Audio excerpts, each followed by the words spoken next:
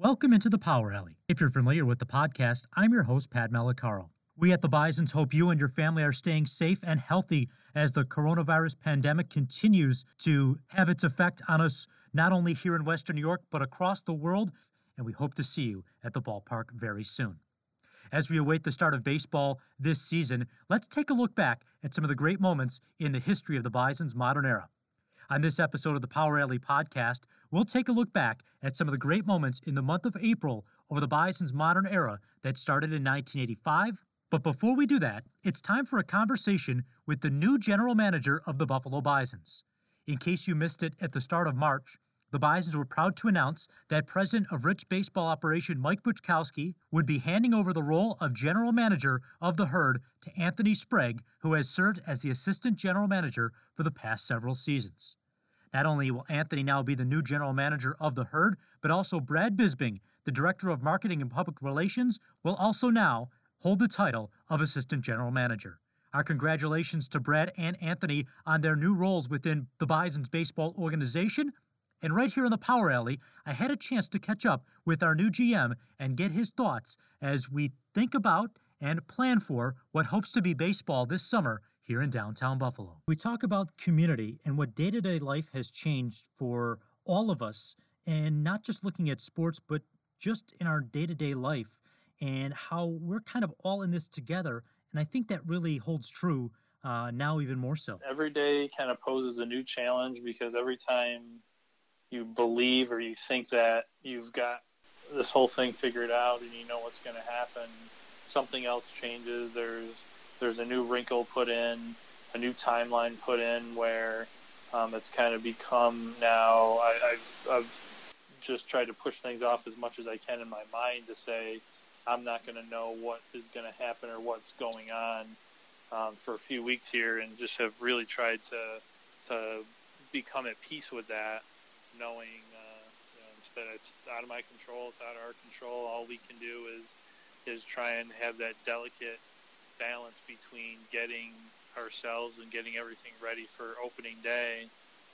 That could be a month away, it could be 2 months away, and we don't know. So it's really kind of an odd situation for sure. What can sports do and represent, I think, has a big bearing on a lot of what we're seeing now, whether it be from Major League Baseball or other leagues, the ideas on how to restart their league. When you think back to 9/11 and the impact that baseball in the city of New York had when the Yankees went to the World Series, it kind of gives you the feeling that everything's going to be okay and everything is going to return to normal. And I think right now, a lot of what we see is people wondering when that will be, and sports, I think, plays a big part in that. Yeah, and you mentioned, when sports tells us it's okay, it was sports telling us that this is not okay as well, too. I think that night when we were in spring training and that happened with the NBA shut everything down, that was the oh my God moment that I think when we look back on this, that'll be the where were you when this happened? And it was going to be where were you that night when you saw the NBA shut down and the domino effect just completely went down the line right after that. And it took sports to probably raise everybody's eyebrows on it because it was, life is going on. Yeah, there's this whole thing is happening and travel's being questioned and a lot of different things are being changed in normal life stuff. But the release that everybody had that you talked about, sports, was put to a halt that night, and that I think really made everybody say, "Oh my God, this is much, much, much bigger than we ever had imagined it was going to be." And I think on the tail end of it, if sports told us it wasn't okay, I think sports will tell us when it is okay. So I think that's what everybody's kind of waiting on is when is.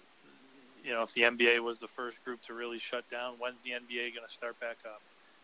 When is Major League Baseball going to say something about, hey, okay, this is when we're going to start playing again? Because I think when those things happen, those are going to be the circumstances when people really, truly start to believe, okay, we're getting through this thing. And until that happens, I think we're going to be in this kind of wait and see approach until those things start to fall.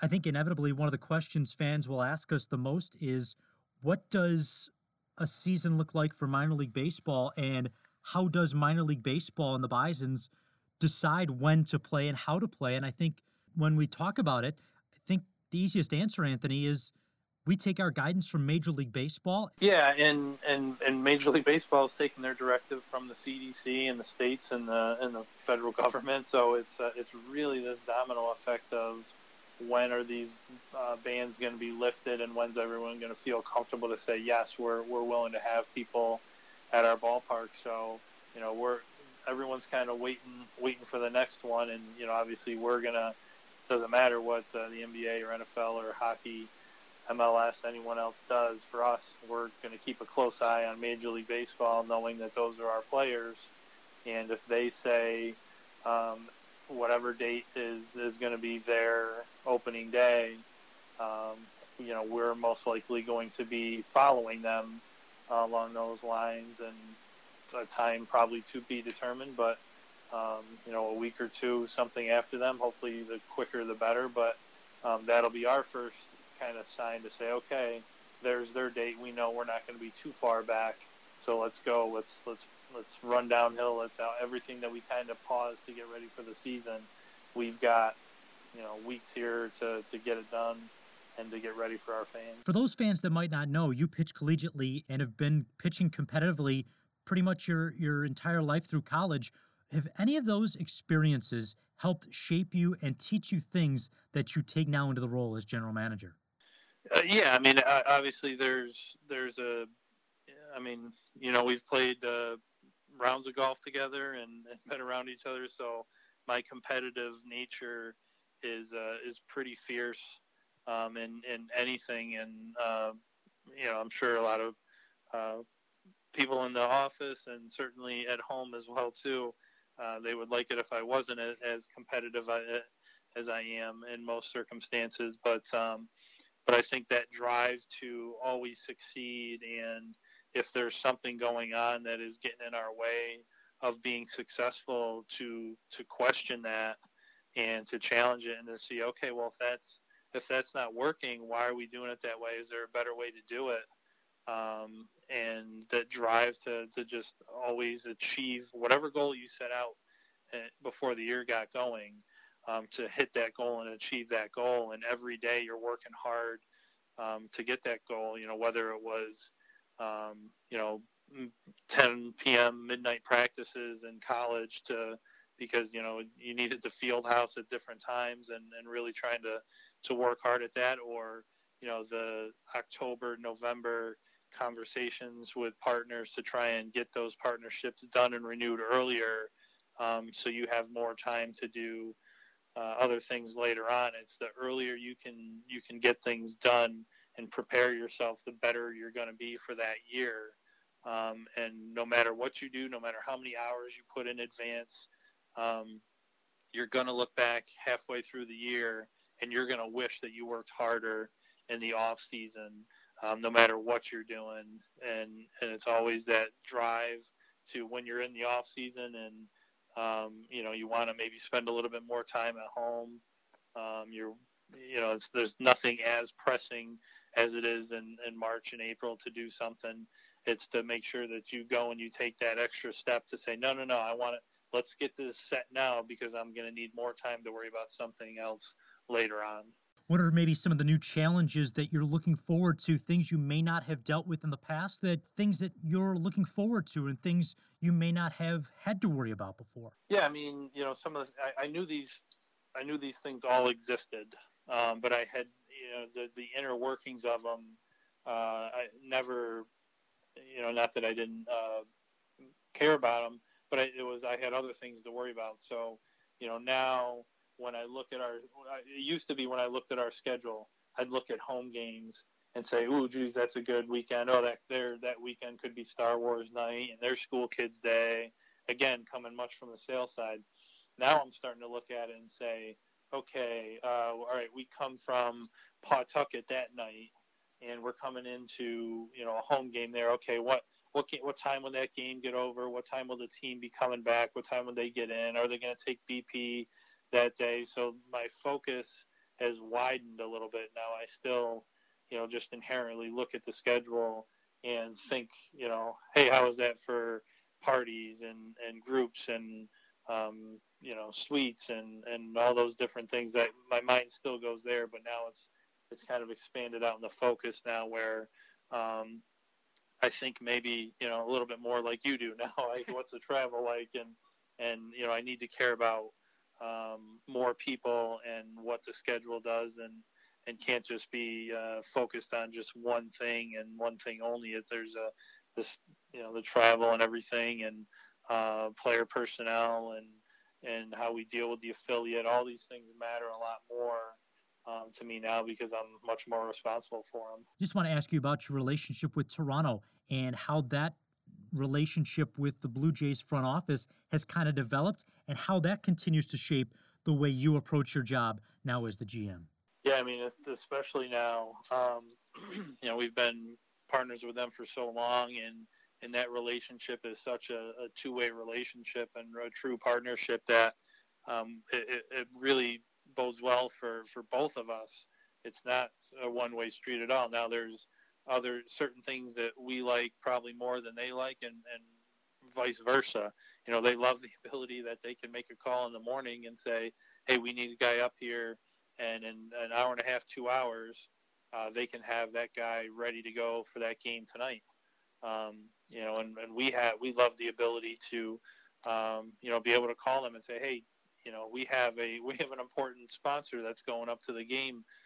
Any way we can get them on the field and have them for a batting practice experience or something like that, and really having that ability for both of us to build this relationship and have such a strong affiliation with them really, really just shows, what we were missing all these years, I think maybe, and hopefully, as we move forward with the widely discussed PBA agreement that we're going to be with them for years and years to come.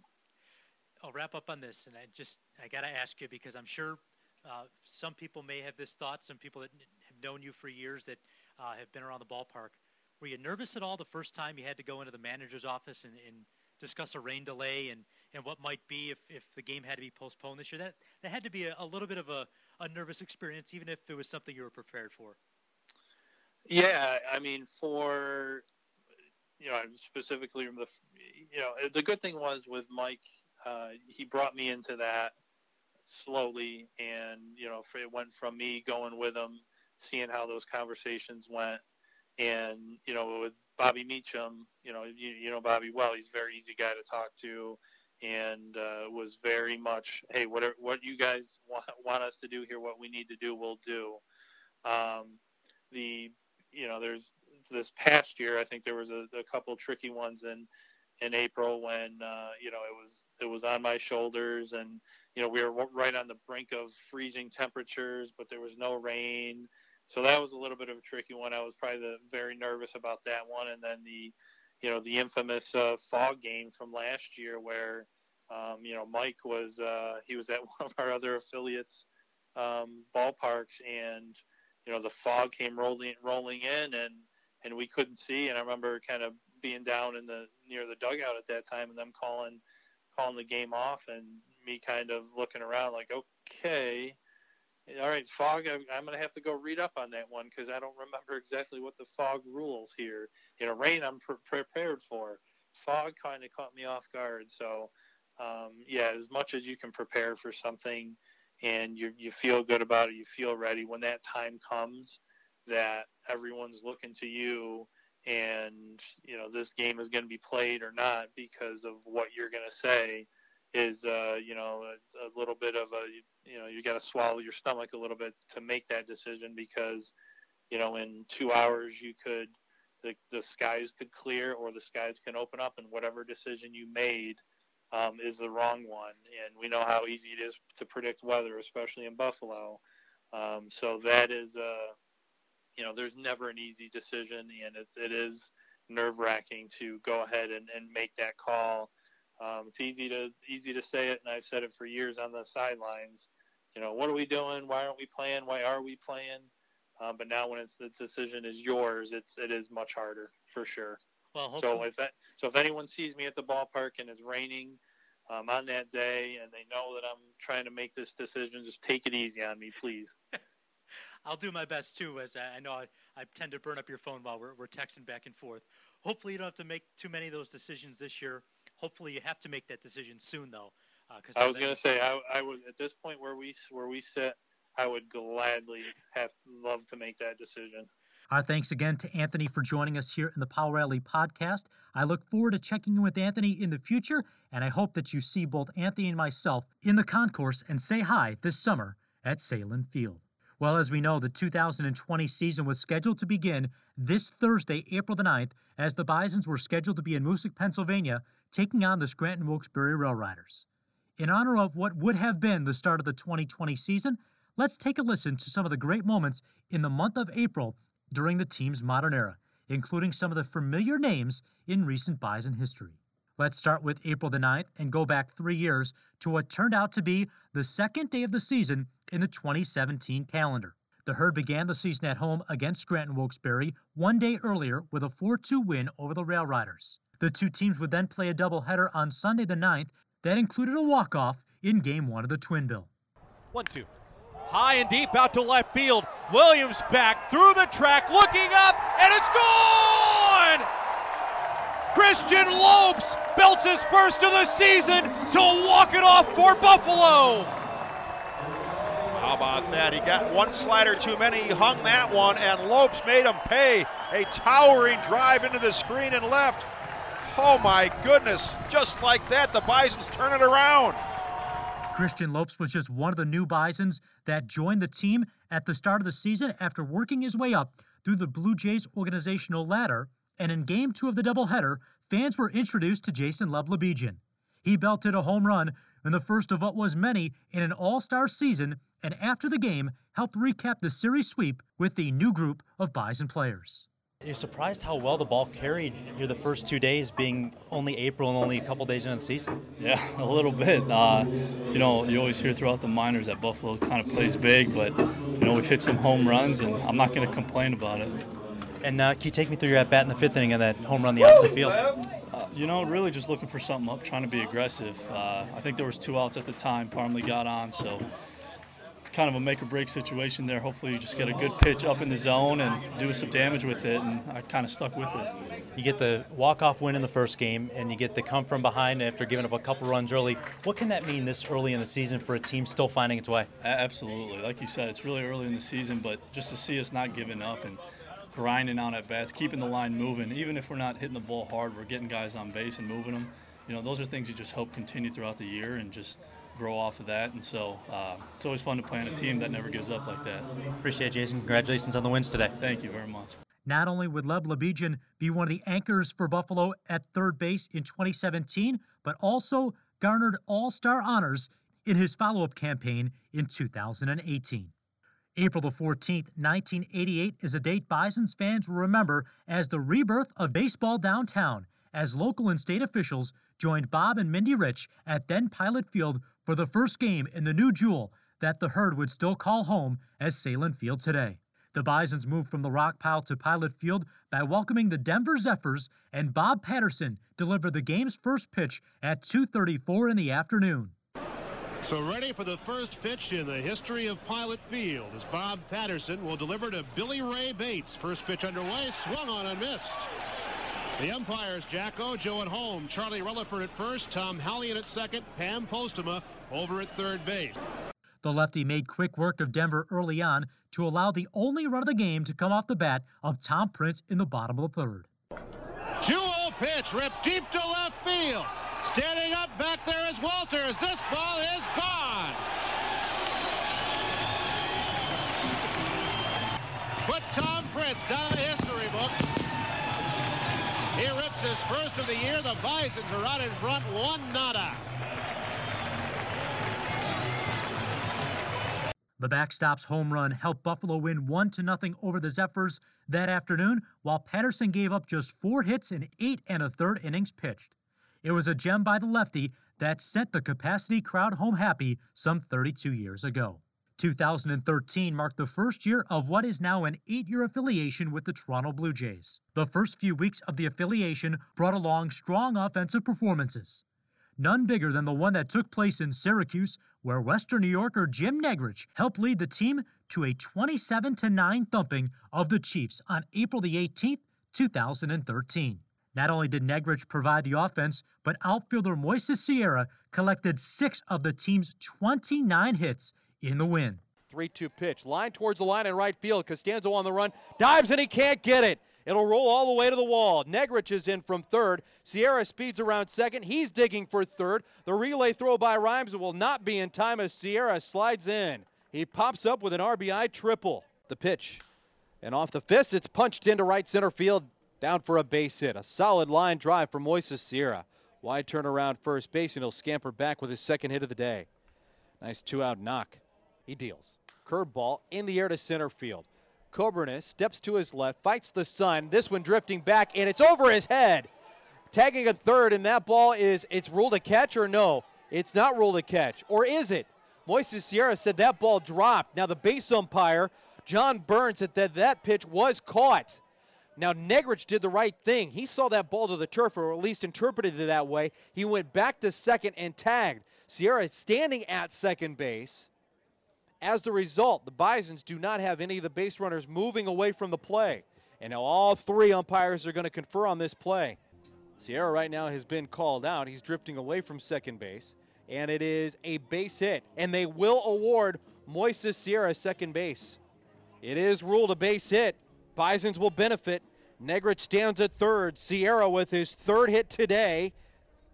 And now the payoff pitch. Sierra pops it up off the fist. Not home run distance. May fall foul. Here it is towards the line. And that's in for a base hit. It'll look like it would be foul, but it sliced back. The wind grabbing a hold of the baseball and spinning it back towards fair territory. And it lands in down the right field line, a base hit. 2-2. Ground ball towards the middle. Base hit into center field for Sierra. He'll drive in more runs. Here comes Negrich. He's going to score. Goes with his blazing speed. Scores from second on a 2-run base hit for Moises Sierra. A 5-hit day for Sierra. 20 runs for the Herd. The 0-2. Sierra swings and pops it up. Oh, he had the home run cut there. And now a ball that's drifting and grabbed by the wind. And the third baseman, Rivero, can't find it. It'll drop in behind him. It's a 6-hit day for Moises Sierra as it flops in behind the third baseman. That one was wind-aided. Let's flash back now to April 29th, 2010. Besides Bartolo Colon's no-hitter in the 1990s, R.A. Dickey turned in one of the most dominant pitching performances at Salem Field in the Herd's modern era. After giving up a leadoff base hit, the knuckleballer would retire each of the next 27 Durham Bulls. We're set to go. Fernando Perez steps in the plate and looks at a strike right down the heart of the plate for strike number 1 out of the hands of R.A. Dickey. Dickey working quickly, stares in the 0-1, is foul tip behind the plate, and quickly Dickey is ahead, no balls and 2 strikes. Dickey selected 18th overall in the 1996 draft by the Texas Rangers. Developed that knuckleball in the 2005 season. The 0-2 is swung on, and that's going to go into right field for a single. A leadoff base hit for Fernando Perez, who went 0 for 5 with a strikeout last night.